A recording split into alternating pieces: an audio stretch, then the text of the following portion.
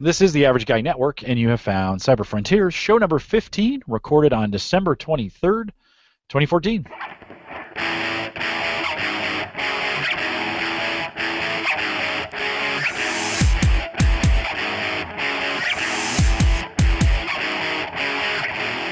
Here on Cyber Frontiers, we explore cybersecurity, big data, and the technologies that are shaping the future, all from an academic perspective. I'm your host, Jim Collison, broadcasting live from the AverageGuy.tv studios here on a off Tuesday night.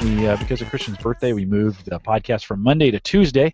So for those of you who have joined us live on a Tuesday night, thanks for coming out. And, of course, we broadcast live from the AverageGuy.tv studios here in Bellevue, Nebraska. Very warm, although I think we have some snow on the way tonight.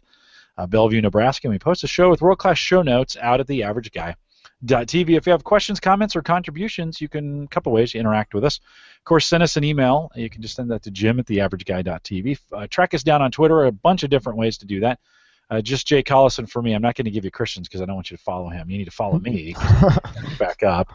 And now you can call on those questions as well, 402-478-8450. And we'll play those questions right here on the program. And now Cyber Frontiers is a part of the Geeks Network. Find the links to this show and many other great podcasts, including like Home Gadget Geeks is out there now as part of the Geeks Network, thegeeksnetwork.com. Joining me tonight, not from the security fortification that is University of Maryland College Park, but from their own respective homes somewhere else in an undisclosed location around the country, Christian and Ashton. Christian, let's start with you. Happy birthday. And, thank you very much. And thanks for coming in from Buffalo. How are you? Good. It feels not old. I mean, I'm a young, thriving person, but it feels old to no longer be a teenager. I don't really know. I don't know what that means for me. I guess that means I have more liability and responsibility, and it means nothing. It just means you're a year older. that's how I think about it. Until you hit 25, it doesn't. Well, 21 is the next major milestone, and then 25 because insurance goes down. After that, it's just old. And then you can get rental cars. True. Yeah. Finally. Rental cars. Yeah. And then, so Christian's back in Buffalo, and then from somewhere in New Jersey, and I don't know where. Ashton. Basking Ridge. Is that? Are you on the shore or are you inland? I'm like pretty much dead center. Dead center. Yeah. Okay. How far from? I did my basic training at Fort Dix, New Jersey. Do you know where that's at? I've heard of it, but I do not know where it is. So obviously not close. I'm not very knowledgeable about all the places in New Jersey, so. Well, there was lots of sand there when I was there. If you've done any training at Fort Dix, there's tons of sand. That's all I remember. It must be close. I never saw anything. I just did my basic training, and they put us on a bus, and we went to Fort Belvoir, which actually is not very far. Fort Belvoir is not very far from where you guys are at. They're in College Park. If you head south, Belvoir is a Army base down there. You probably are not aware of that either in the D.C. area, are you? No. No. I wasn't aware that was even there. Yeah, there you go.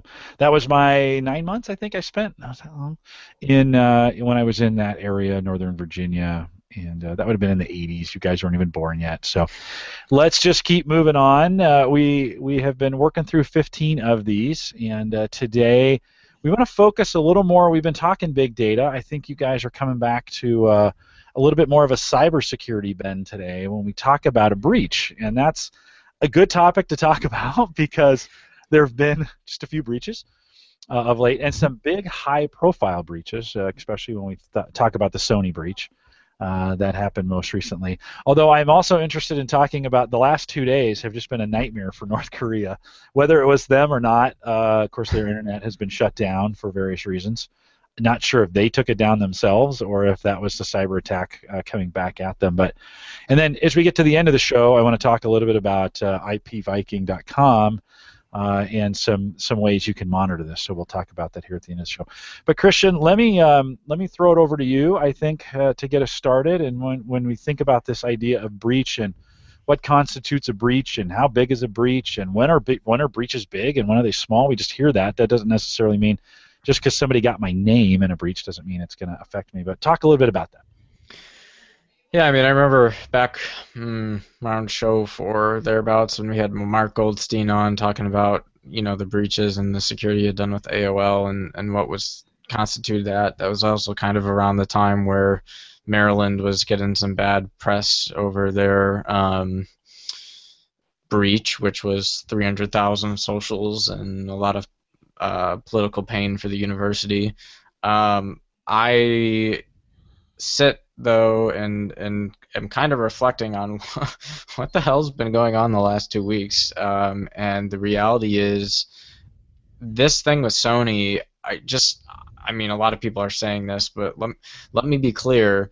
What's going on with Sony is I definitely will be talked about in, those history textbooks that all AP US high school students have to get. This will be in there in 20 years. And why? This has some remarkable characteristics of the breach, the attack, that just nothing else we've seen in recent memory or in distant memory, in my opinion, comes close to capping what has happened with Sony. So just to give a little backdrop, right? I mean, America is coming out, the American public is overall in a very heightened awareness of cybersecurity. They may not really know what it means technically, but they know it's important to them for some reason, such that it could affect their financials, it could affect their personal information, etc. And with the advent of Edward Snowden, and with the advent of Chinese hacking and activism, the American public has been having a lot of conversations around cybersecurity. Whether they're good or bad or up or down or whatever is besides the point, because in my opinion, what we have seen with Sony in the last 2 weeks is this is the first time that an entity, and I'm going to make very clear in this show that I'm somewhat skeptical about who or what the entity actually is. I think there's some room to dispute this, and we're going to do so. But some entity has, from the inside out, pretty much chewed out an organization that is worth billions, is a huge bureaucracy, has huge names in the business of acting and pop culture, and it's a huge American icon. Sony has produced tons of movies, anything digital, and they just from the inside out ate every single functional piece of this company to the point where they couldn't run the company. And when we think about some of the breaches and attacks that have happened, I mean, you look at things like Lowe's and Home Depot, both of which were big headline breaches in the last 6 months. But guess what, guys? I had no doubt in my mind, as bad as those were, as bad as the press was, etc., these companies were going to recover. They were going to get the fraud insurance. They're going to pay back their customers. They're going to bring in people to clean up the mess. And they had one slap on the wrist, and now they're back up and running. Sony, this is the fourth time on their record you've had the PlayStation Network go completely out. This is not the first time we've known Sony to do really lousy things with security, like encrypt nothing, leave a bunch of passwords in plain text and Excel files. I mean, we know security is not on the up and up at Sony. But for them to be chewed out like dogs in the public from just everything. I mean, this company barely ran for 2.5 weeks while they were scrambling to pick up the pieces of what had happened. And so it's the first time you see basically this very interesting nation-state dynamic where, this movie is, in my opinion, kind of ridiculous if you think about it. It wouldn't be getting half the press it's getting now with all the things going on. Oh, well, now, because you do realize, Sony's going to have some profit, but there are going to be twice as many people that go to see this movie just because they want. Oh, I think Christian's getting hacked. Yeah, probably. Bring up the firewall. But I really can't imagine that. It's just okay. So number one, it's expensive. Chris, let me agree with you though. I don't think this movie would have even hit the radar of the American public if it had and maybe it's suspect that some of this may be. I mean, little advertising for it as well. I mean, it's a little too big, and there's too much for it to be fake in the sense of advertising for the movie. But part of the point of the movie was to be controversial. I mean, well, they achieved that. They wanted it to be like edgy, and I think they got more than they expected in terms of that. Yeah, no, and I mean it's just everything from their financial systems being down, their computers being vulnerable. I think like 6 movies were But yeah. Go ahead. but here's the thing. So let's say let's go on the upper end of cost to Sony is there's $100 million that they lose in on the upper bounds of the estimates because of the complete loss of this movie that they're showing. I don't know. I guess they're showing it not on Christmas now, or they're doing something different. They're Um, doing Christmas, yeah. but all in all, they still have a $500 million profit margin without that, even without the movie and the $100 million loss. And they still have people that are interested in seeing it despite all of this. And I feel like for the most part, the reputation hasn't been completely shattered by the people who are most likely to be paying for this stuff because their information wasn't ever at stake. I mean, obviously, tons and tons of damage was done to the intellectual property and the actors that worked there and the financial data and so on and so forth. But the average American didn't really have anything to worry about except maybe the threat of being the victim of a terrorist plot if they went and saw this when that never even ended up happening. So while I mean, yes, it's a big deal. I'm not sure if we'll see it in 20 years like we will with something like Stuxnet, or even. I mean, it's definitely the largest international breach that I've heard of, and recently. But I'm not sure that it'll have the lasting impact that we think it will.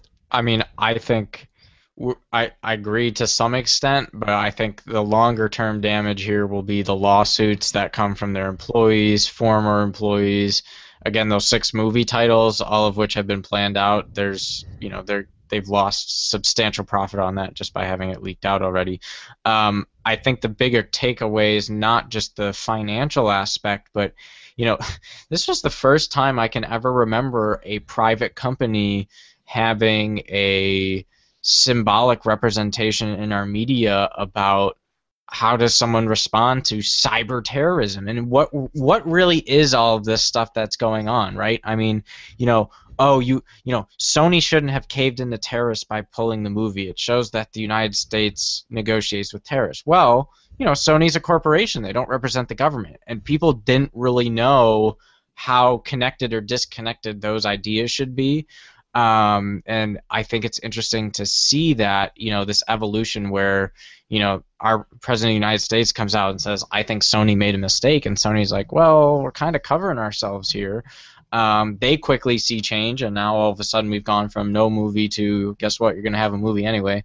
And I think the public reaction to this is historic. I mean, plenty of times we've had severe cyber espionage come from China where big intellectual property trade secret stuff has been, completely pushed over to China, sold into their economy, and at a profit lost and damaging to our country. And it hardly came on the radar of the average American in comparison to what this thing has turned into.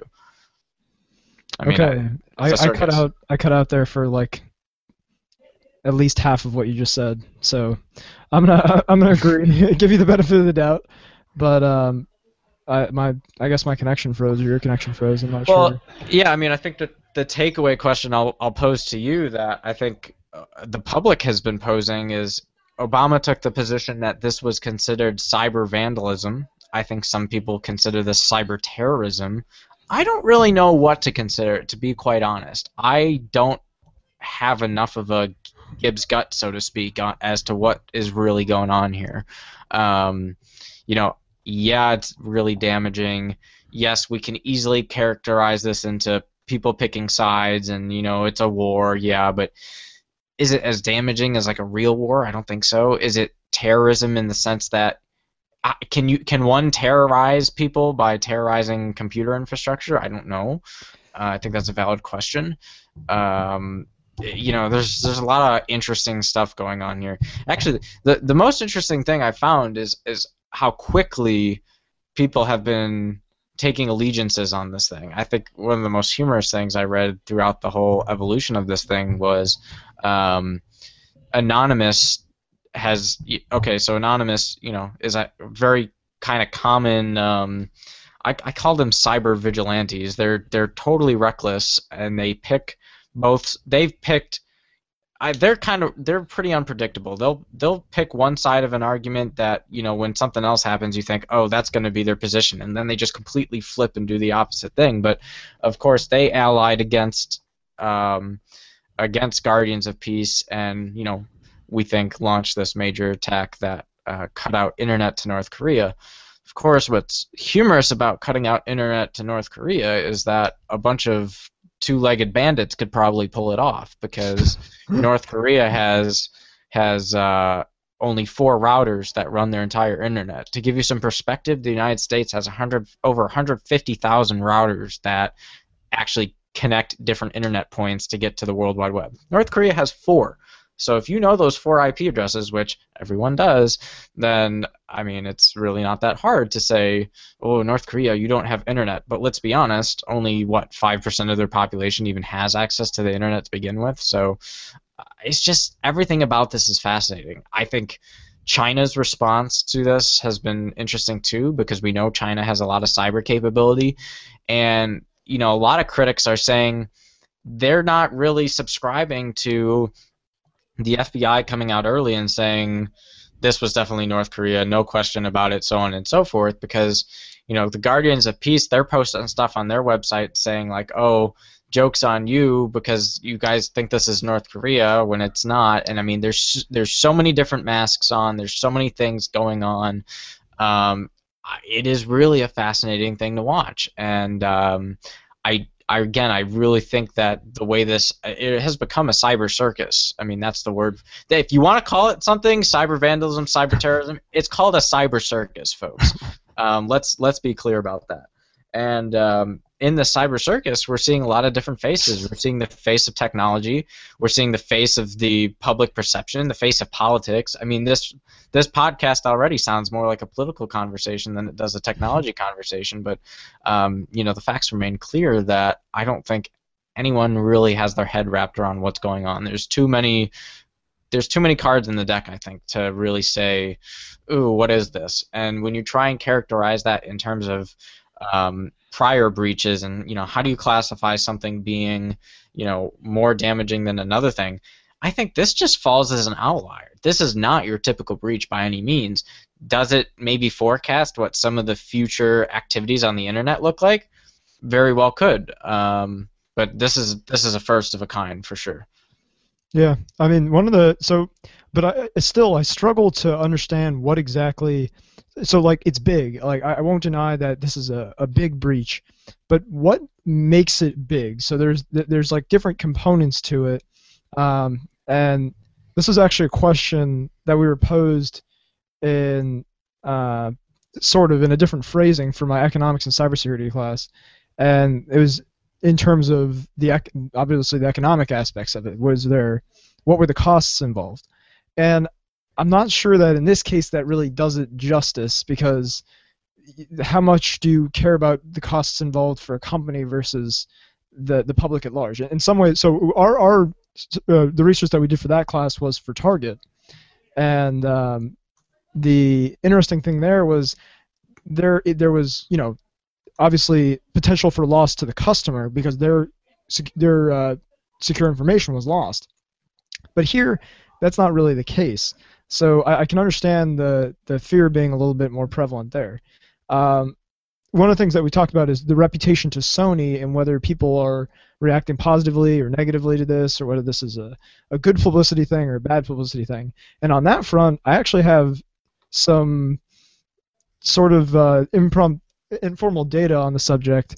I was looking at some of the language processing tools that are available on the internet, and one of them is called Semantria. I'm not entirely sure because I've never heard it spoken out loud. But the website is going to be in the show notes. I can give you a brief explanation of what it does. Is it essentially it's an API, so you send it short phrases, Twitter comments, for example, or Twitter posts rather, tweets. That's the word for it. And it will give you a sentiment score on a scale of -10 to 10. So -10 being the lowest and 10 being the highest, based on the context of the words used in it. So what I did is I took and you can see it, it's up on Jim's screen right now, but I took the word Sony and the hashtag Sony and hashtag Staples, because both of those had breaches, and I wanted to compare the sentiment towards those for those companies and their competitors. So if you see on Jim's graph, you have the on the far left, I just did a sort of a silly one for starters. Christmas, the average sentiment per tweet was 0.2, roughly. And then that next one is Sony, so that's below 0, so that would be a negative score. Panasonic is just below 0. Samsung is positive. Staples is about negative 0.1, and then Office Max and Office Depot are positive. So the takeaway here is, with the exception of Panasonic, Sony and Staples are the only two that are negative and have negative sentiment towards them for tweets, and they're the only two that had breaches in the last month or so. So I just found that was kind of interesting. Again, I don't put huge amounts of faith in this. I was just trying to get a quick test, litmus test, if you will, with using this language processing, which I was interested in. And I think the results are kind of maybe a little bit surprising. I didn't necessarily expect that there would be a negative reputation if people weren't inherently vested in the company, but that seems to be the case, at least from this data. So Ashton, how do you account for Christmas? I mean, how do you account for Office Max being more popular than Christmas? Well, I told you, Christmas is good, but it doesn't beat Office Max. The Office Max has a lot of great supplies. They have pencils and pens and binders and books. Some computers, maybe. And computers. They probably have computers and desk seats and desks. So. Hey kids, let's wake up and go to Office Max this morning. It's Christmas. I don't think it's open. But yeah, I don't know. I'm not sure. The only thing I have to note there is Office Max was the only one that did not have a hashtag in front of it, and I'm not sure whether that affected the results in some way. But that's the only thing that I can imagine was different. Yeah, and Twitter too is an interesting place because I feel like the more I play around with the tweets and the sentiment analysis, the more I feel like sometimes people just say things that are like totally anomalous data points in terms of them actually meaning anything. So yeah, it's kind of hard to know how much your data is getting skewed one way or another based on some of the garbage that gets tweeted out. That's the other problem. Like, I didn't search for sentiment on the breach specifically, but if someone goes out and buys a video camera from Sony and they say, love this new video camera from Sony, they don't even know the breach happens. Does that deserve to be a positive sentiment? Or if they purchase a camera and they don't like it and they say, this is a crappy camera from Sony, and it says, all right, crappy, that's a negative sentiment score. It's just, I guess those are inherently built in already to the score, and that's kind of what I was trying to get away from by looking at the competitors. But could you break it down? I mean, could you do a level down and break it down to try and pull product sentiment and company sentiment out? If by maybe there's a hashtag breach or including the word breach or something like that in there. Yeah, I mean, it gets tricky to say what exactly you're looking for and what is being shown by searching these different things. Interestingly enough, Semantria makes an attempt to guess what the nouns are in the phrases you give it. So if I give it Sony, sometimes it would think that was a person, sometimes it would think that it was a company, and sometimes it would just think that was a pattern. I'm not quite sure what that means. I haven't looked at the documentation enough to have a full understanding of exactly how it works. But it is interesting that it's trying to... At first I was actually filtering just make sure that it's a company. Make sure that it's a company and has Sony in it. But I wasn't getting enough data points, and I think it was missing ones that actually were valid. So yeah, you can try and get more granular. In the grand scheme of things, I don't know that it's a great, perfect, unbiased estimator of actual sentiment, just because of the nature of Twitter and what you're willing to post. So I take it with a grain of salt, but it was a fun little experiment to try. Yeah, no, that's interesting, and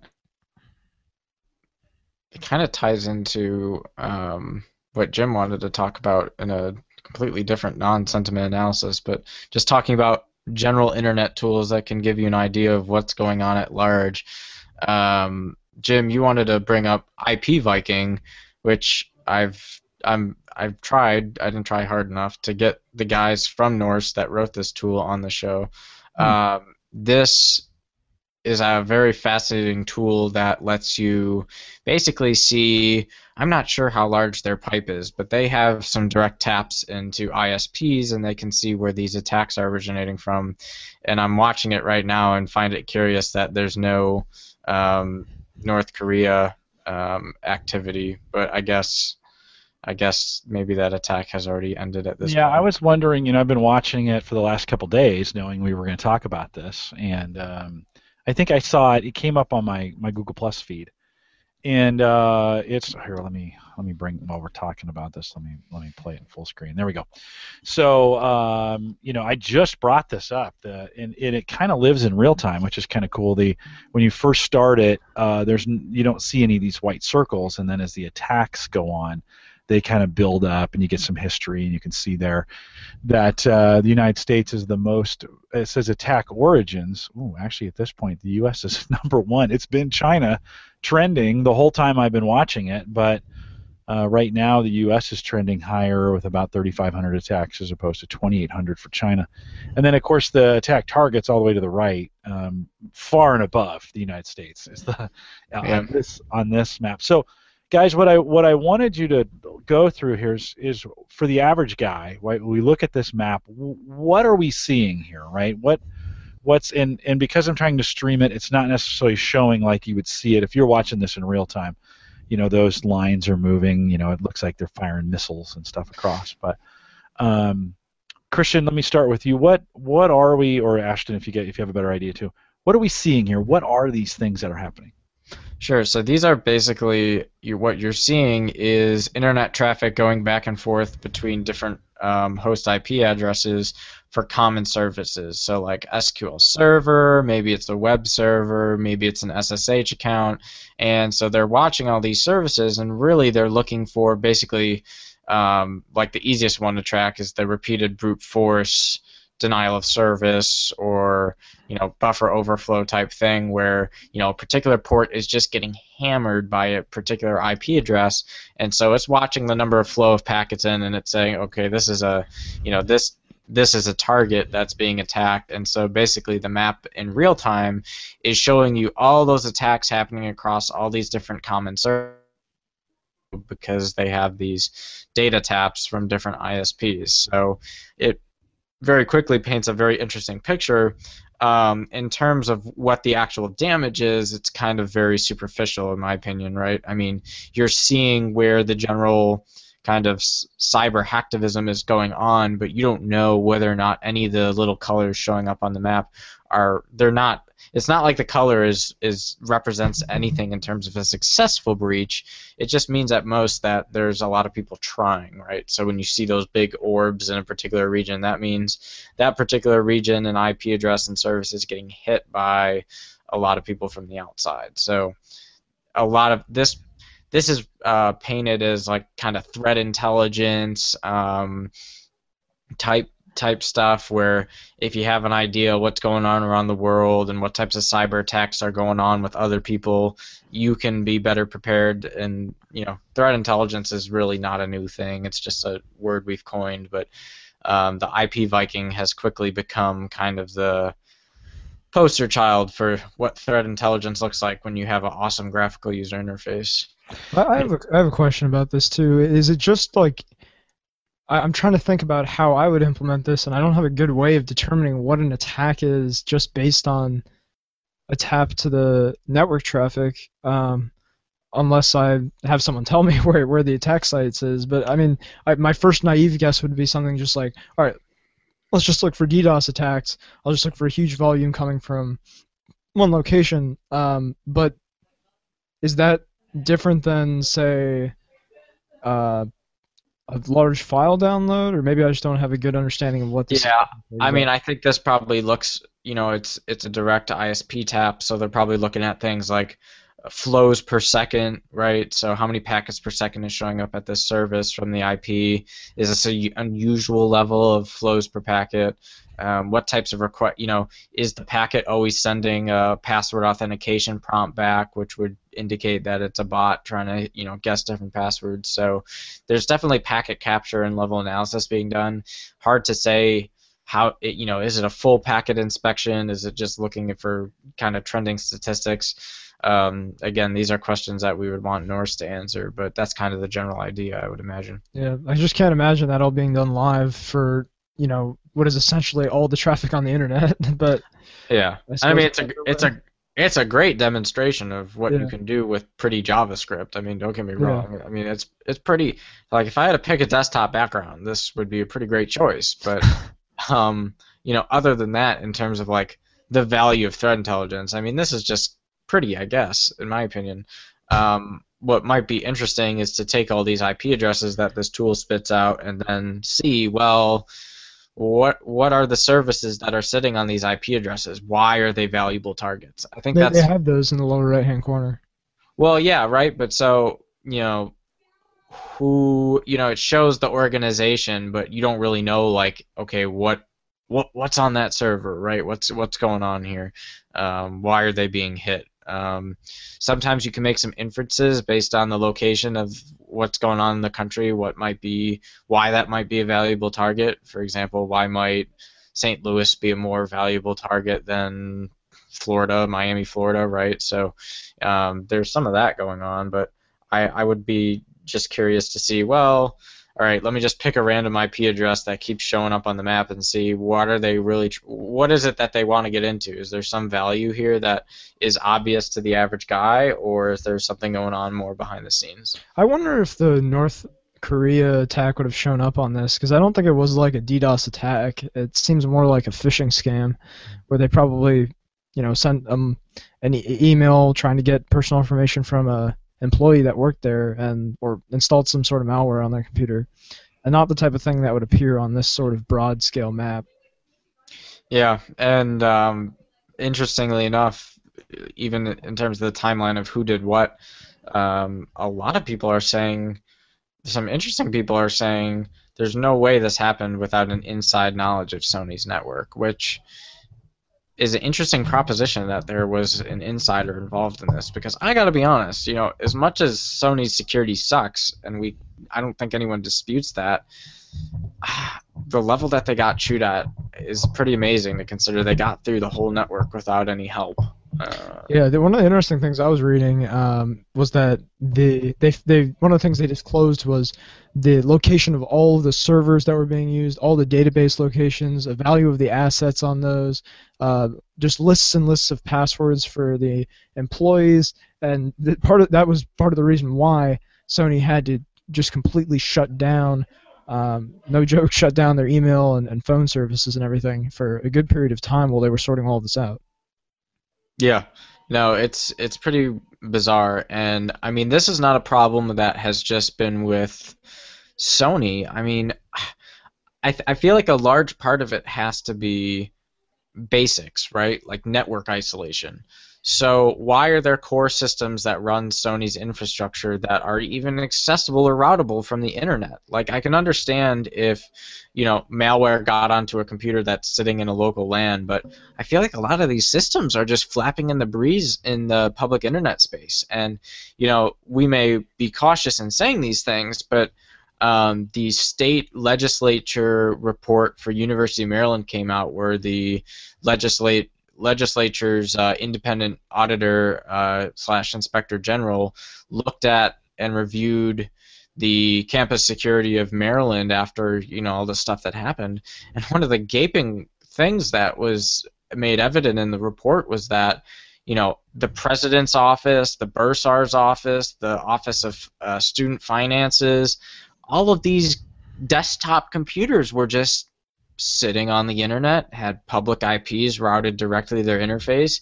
There was no firewall or flow management. None of these were in private networks. And it's like, yeah, you're kind of inviting for someone to just keep hitting until something falls over.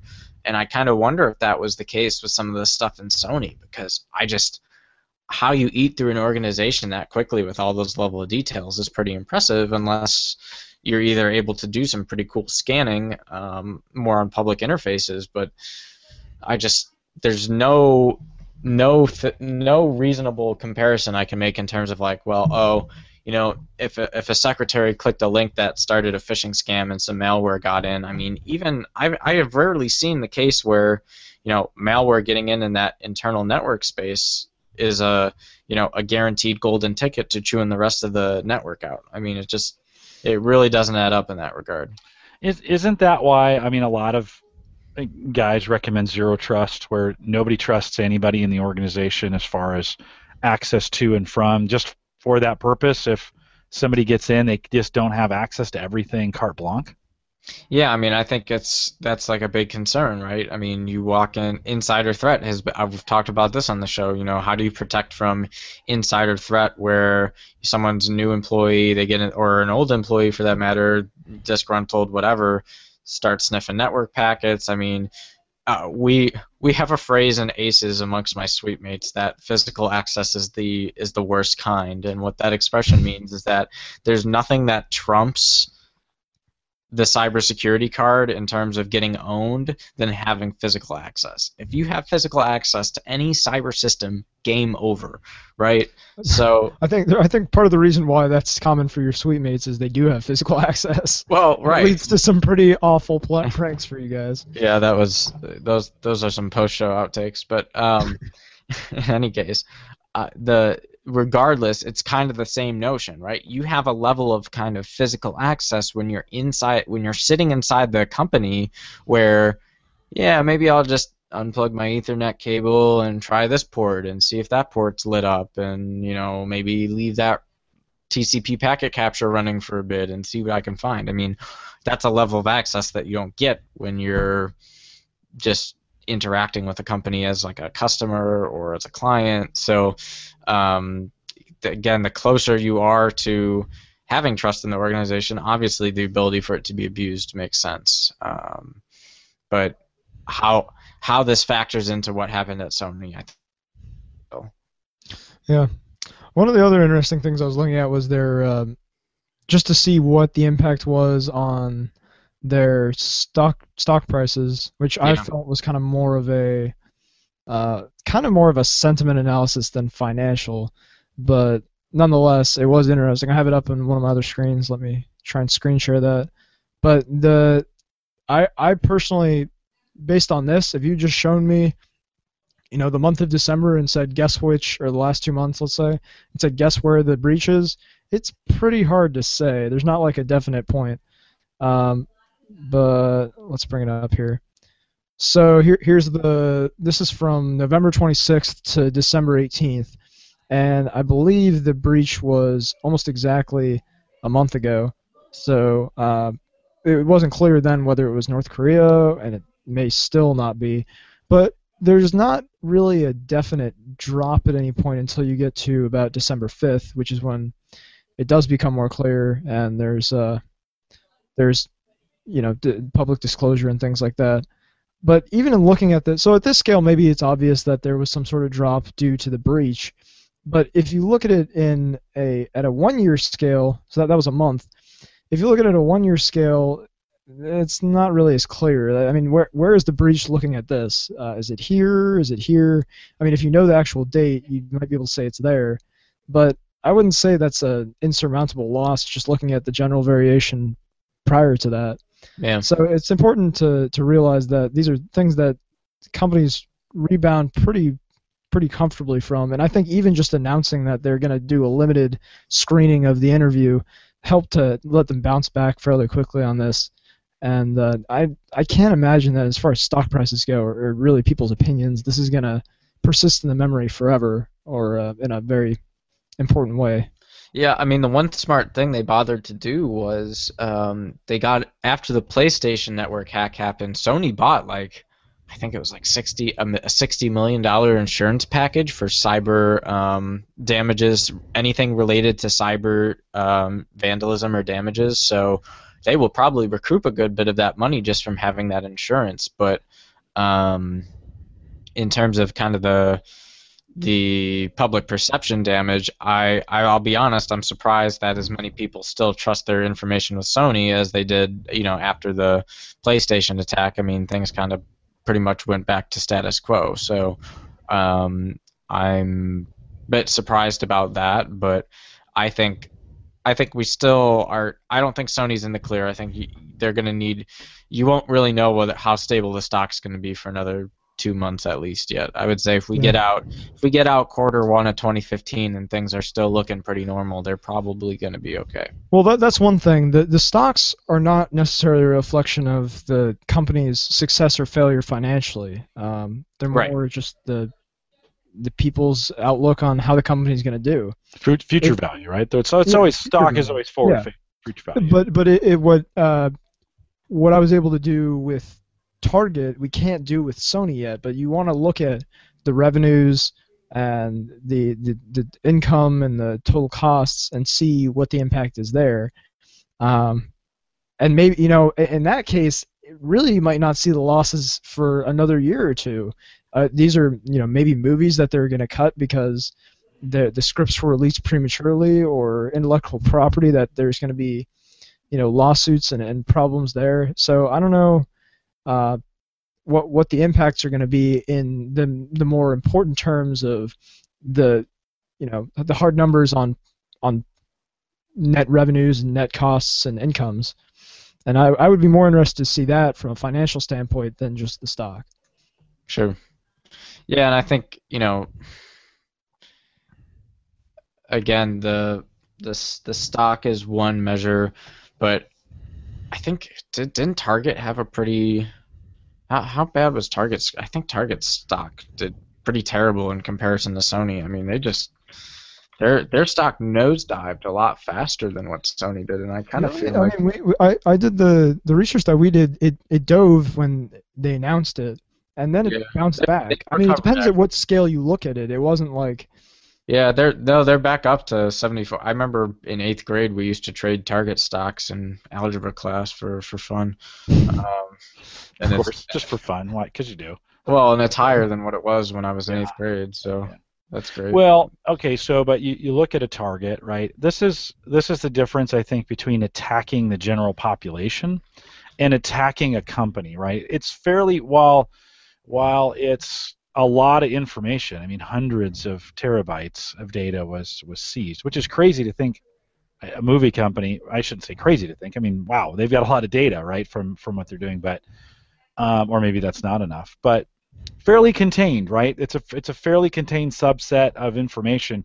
When Target lists a breach and says, we've had 200,000 or whatever that breach was, credit card numbers go out, then you've got a huge problem because you've got a ton of moving parts, right? You got people that you got to track down, you got to send letters out, you're hoping people will take advantage of the LifeLock offer that they send everybody for a year, sign up for LifeLock. That's becoming really common. In fact, I've gotten 2 of those offers in the last from, companies that I wasn't even affected by it. They just sent me free, hey, sign up for Life, we'll pay for it type deal to protect your data. So I wonder if it's a difference because this is a fairly contained. And the damage control is all within Sony, right? They're going to sue. Their problem is they're going to get sued by their employees, not the public in general. Yeah. And I just wonder if that has a different perception, so to speak. And I was talking to Ashton before the show. I wonder if there's actually even a little bit of sympathy, especially if it was North Korea. Oh, you got attacked by the evil empire, so we're going to cut you a little slack, because. Hey, they had the entire resources of a country, which honestly isn't very much, but you had the entire resources of a country hacking you. We're going to cut you a little slack. I don't know, right? I'm from the outside. I'm looking in. From just the whole basis of the movie is that people kind of think that, and I don't know if this is founded, but that North Korea is almost like a joke in terms of world power, and I don't think that's true, but they have the ability to do things that are very harmful, as we've seen here. I mean, again, if it is in fact them. And then in addition to that, it sounds like there's been a standard set by Sony that's just so low with the previous breaches that have happened in addition to the PlayStation breach. And those things combined, I don't feel that a ton of people are going to get up and vouch for Sony. I don't know. Maybe I haven't been looking in the right places, but I haven't seen an outpouring of sympathy or pity for Sony thus far. Yeah, well, let me just say, I think I have a hard time believing that North Korea has the cyber capabilities to pull this off, which is part of why I'm skeptic. I would think, if anything, I mean, yeah, China has the ability to do this. So if North Korea were to come out and take credit for it, I would say, yeah, that's great, but someone from China helped you do it, because I don't know, they do have a good, I guess they have a dedicated cyber group in their government, but in terms of state-sponsored cyber hacking, this smelled a lot more like a thing China would do than a thing North Korea would do, in terms of both, interest and resources, right? The only other thing I can think of that was like mildly successful with North Korea's hacking adventures was the major disruption to South Korea's banks and ATMs, and they had some glitches for a couple days where they were getting nailed by North Korea. But it doesn't seem like North Korea really is large enough of a. I mean, yeah, it's a country, great, but when you realize just how little of the country is on the internet in North Korea, and how many people probably even have access to the internet in North Korea, it's probably like the population size of like the University of Maryland students all being connected to the internet. Like, it can't be a lot. It can't be a lot, right? Here's the other weird thing. Why Sony? Like, let's say this. Let's construe this as a terrorist attack, and just for the sake of the argument, assume that it is North Korea. Why attack Sony if you can attack something like critical infrastructure? I just feel like there might be better ways to and that's the populace to its knees than even stealing credit cards would probably be more harmful than scaring and showing the security flaws in a large multinational corporation. I mean, on the surface, you could say it's damaging an American company, therefore it's meeting our objectives. But I agree with you. It does seem like a strange target. Does it strike fear into your heart to know that Sony No, was it makes hacked? me laugh. I mean, this is kind of funny. Maybe this is wrong, but in some ways, I find the breaches that are so consistently happening at Staples, at Target, at name any other place that's been hacked in the last year. Because maybe this is selfish, but those are places I'm a lot more likely to shop. Those are places that my credit card information is going to be at. Yeah. I don't necessarily have any vested interest in the success or failure of The Interview as a movie. Right. I mean, I think for me, I've become so unfazed by it because I just feel like it's inevitable your credit card's going to get stolen. It's inevitable your social security number is going to get stolen, because in reality, these are seriously antiquated ways to do business electronically. I mean, I've talked about this on the show before. The notion of social security numbers being anything that should be like, don't share your social security. Go share it. Share it with everyone in the world, because maybe eventually if we make it so that everyone knows everyone's social security numbers, people will wake up and stop using it as this top secret access code to validating your entire life, because it's stupid. The first 3 characters are your country area. The second 3 are your town. And, you got to guess 4 digits on a loop. And it's like... Yeah, if a guy drops his wallet, guess what? You've just impersonated the guy. And I mean, you see everything from credit cards getting drained to people taking out college loans in the name of dead people who have social security numbers still active, where they're still collecting the pension checks are still getting mailed to addresses of dead people. And it's like, talk about a dysfunctional system. Yeah, it's like, good for you. Your cyber activism has allowed you to break into a system that's inherently flawed to begin with, in my opinion. I mean, at this point, everyone's like, ooh, credit card, or ooh, this or that, and I'm like, this is boring. I mean, we should talk about a country that's supposed to be leading in technology and capabilities. It's like, why is India 5 years ahead of us with the government identification system, with the encryption? And it's just, yeah, it's an upstart cost to us to invest in these technologies, but it's gonna definitely have a major impact on the level of things people can get away with, which ultimately makes it a worthy investment financially. So I Yeah. just, yeah, the And I whole mean, thing I'm not. kind of, I understand that it's not like, oh, there's some amazing security in place with the system that we have, and there's some crazy hackers out there that are able to get away with stealing it. I agree that there's a serious problem with the whole concept. Honestly, the whole concept of passwords, of having digits to identify things, and that's it, and that's all you need to identify it, is kind of um, is flawed inherently. I mean, I like the idea of two-factor authentication. I like the idea of bio biological passwords or whatever they may have there. Um, but it still scares me to think that it's just so easy, you know? yeah. I mean, it's almost like one of my famous expressions is it's like stealing candy from a baby, right? I mean, that's what this is. It's literally like, haha, got you. There's really, I don't know, in my opinion. But it still hurts. It's not like because Oh, it's it does. easy, it's not Yeah. Yeah, I mean, the outcome it's is not the painful. same. The outcome is definitely the same in terms of like the cyber cred of what level of technical ability you needed to pull it off, though. And that's the thing. That's the I'm thing not about this. impressed. I don't know that this was any more challenging than that. I Right. have suspicions that it was just a phishing scam that allowed them to get malware. And I mean, maybe the challenge was to the extent that they were able to eat them out from the inside. It was impressive. Um, but Yeah, I mean, that to me was it what just said seems like an like, interesting target to invest all of that time in, if that's the case.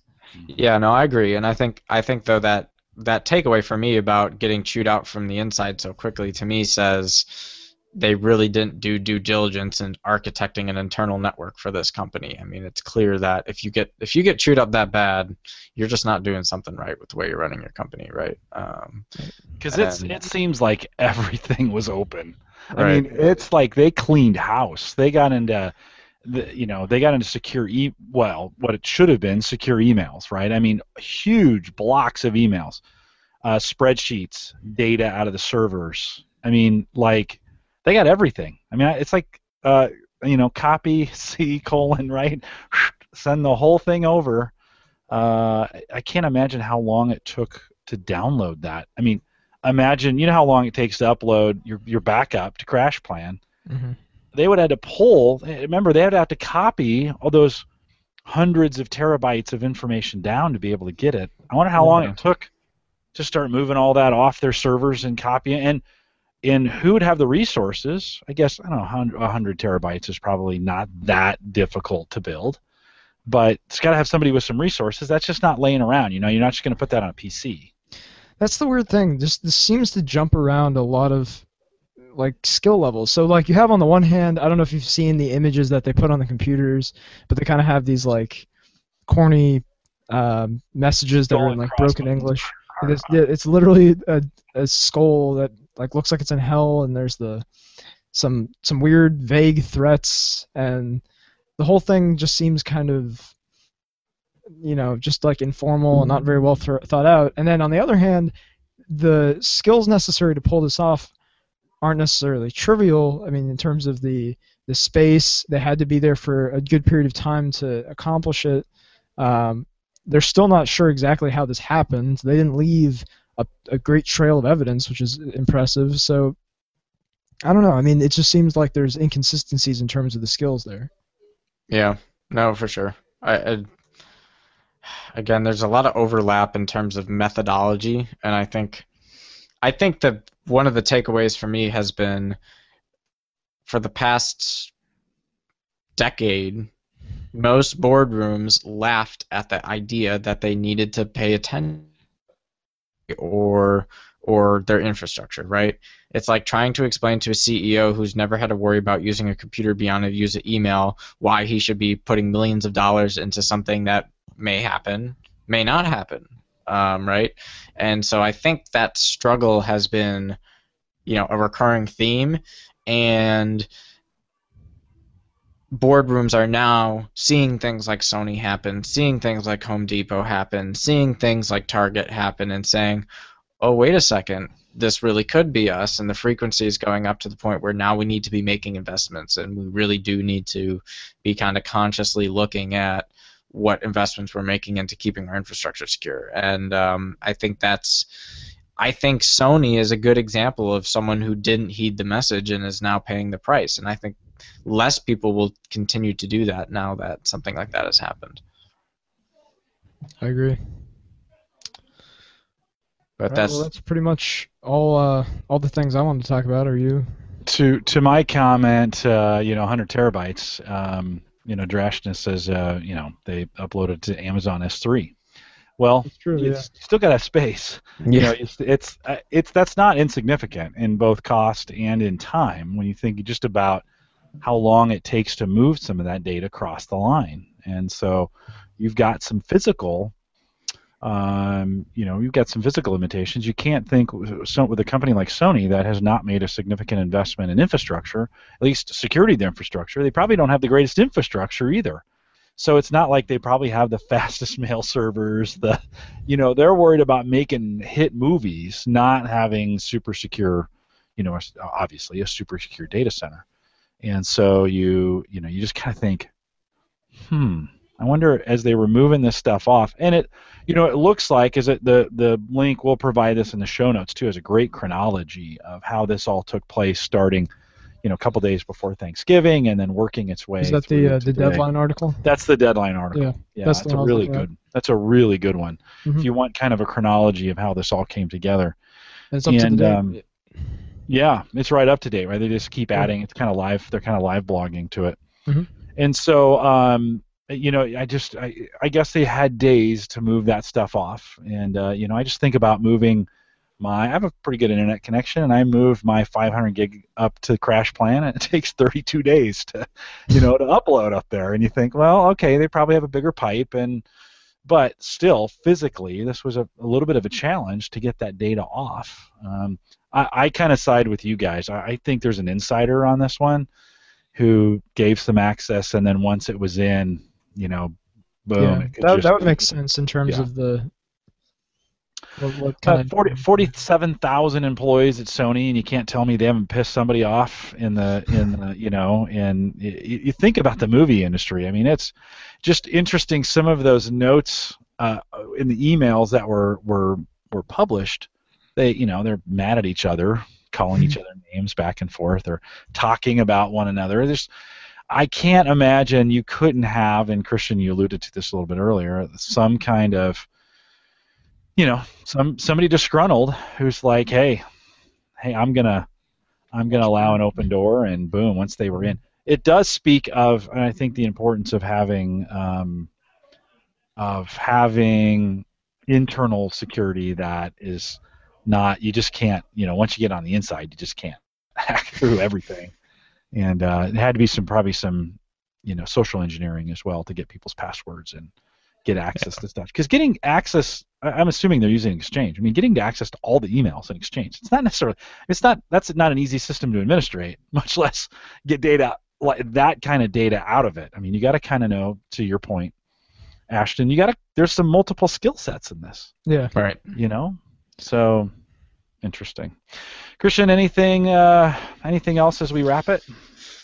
No, I mean, I think in terms of when we talk about kind of footnotes in cybersecurity history, this goes in my book as being a footnote, because I think what we're going to watch unfold in the next couple of weeks will be very interesting in terms of where this thing is going, and I think will help paint a better picture of who really knew what happened and who didn't. Right? I mean, I think I have yet to be convinced of who did this, and I'm very interested to see who did, because that is an interesting measurement for how well we do in guessing how these types of scenarios are, what the end game is, right?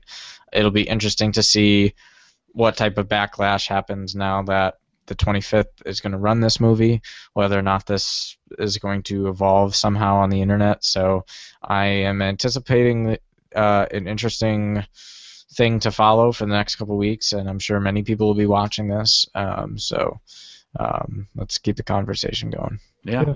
Very good. Personally, I would put this after Stuxnet maybe above Target or the other company Yep. breaches that we've had nationally, but still a big deal. Yeah. How about adding in the University of Maryland? I think it's a little bit above that. Yeah, for sure. Okay. That And just to wasn't give it that some wasn't good either. context, because Yeah. that's kind of the world we live in. So Stuxnet, Well, Sony. but to be biased, the Maryland one affects me more than the Sony one. Well, I mean, the Maryland one is kind of humorous for me because Maryland had two breaches in like a 1 month period, right? They had the initial breach of some 300,000 socials where they never found who did it, right? And then the second breach was done by a web contractor, a contractor who was supposed to be writing a website. He was contracted to do this, and and they found this guy really fast. Why? Because he was bragging on it about Reddit and on a game server, and he blackmailed our task force. And you can go on the internet and find the FBI affidavit with my name in it and every name of the task member, where he basically re-released and held our social security numbers over our heads and kind of busted our chops. So I just kind of laugh at the whole thing. It's like, at this point, if you want to find my number, go for it. I have to rely on credit protection at this point, which I do. So I kind of find who are you using? I'm using Experian, which was offered through the university. Cool. There's really three major ones: Experian, LifeLock, and what's the other one? Oh, yeah, I got an offer for the other one from the bank. Yeah, I don't remember the third one, but they're pretty big.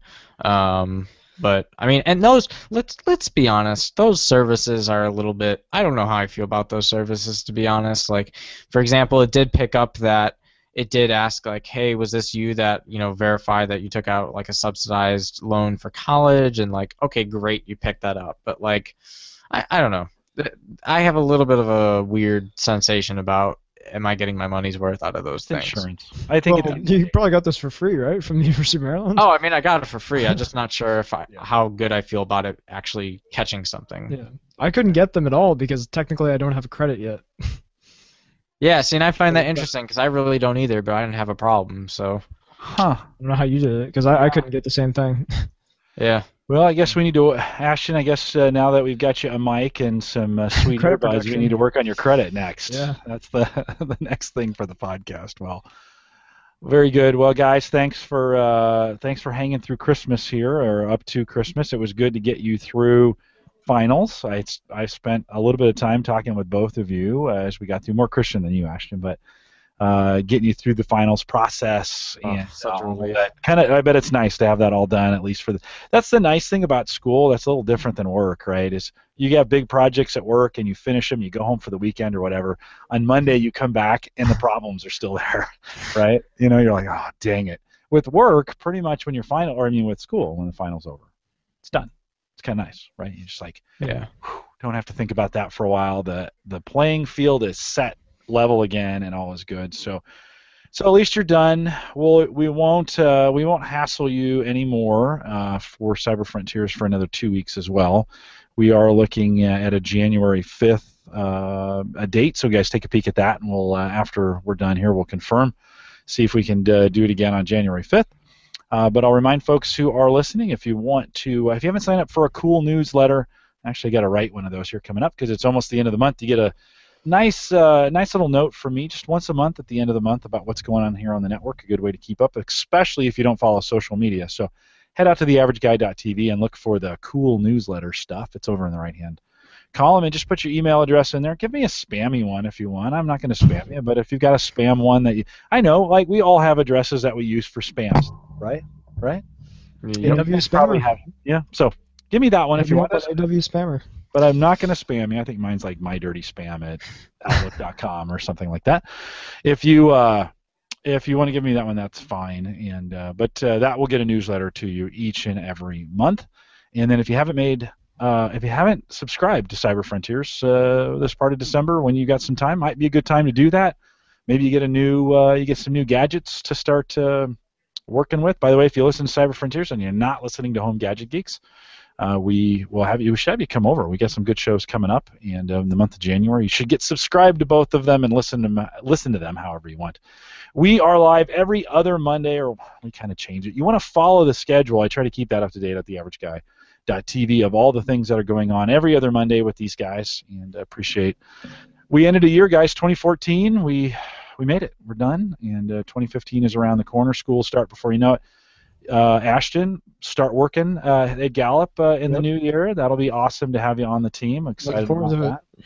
And hopefully we'll get you to Omaha for the summer as well, and it'll be fun to kind of hang out with you every day. So I think that's what I'm going to do. So yeah, not a bad gig. I'm pretty excited about it coming up. But we want to say thanks for listening tonight. For those of you who made it over here on a Tuesday night, thanks for joining us. Some great conversation and chat. And if you haven't come out and watched us live before, we'd love to have you come out and join us live when we do that again every other Monday night. So not a huge commitment. 8 p.m. Central, 9 Eastern, out of the Average Guy. .tv/live. Christian, Ashton, thanks a bunch. Good night, everybody. Good night, everyone.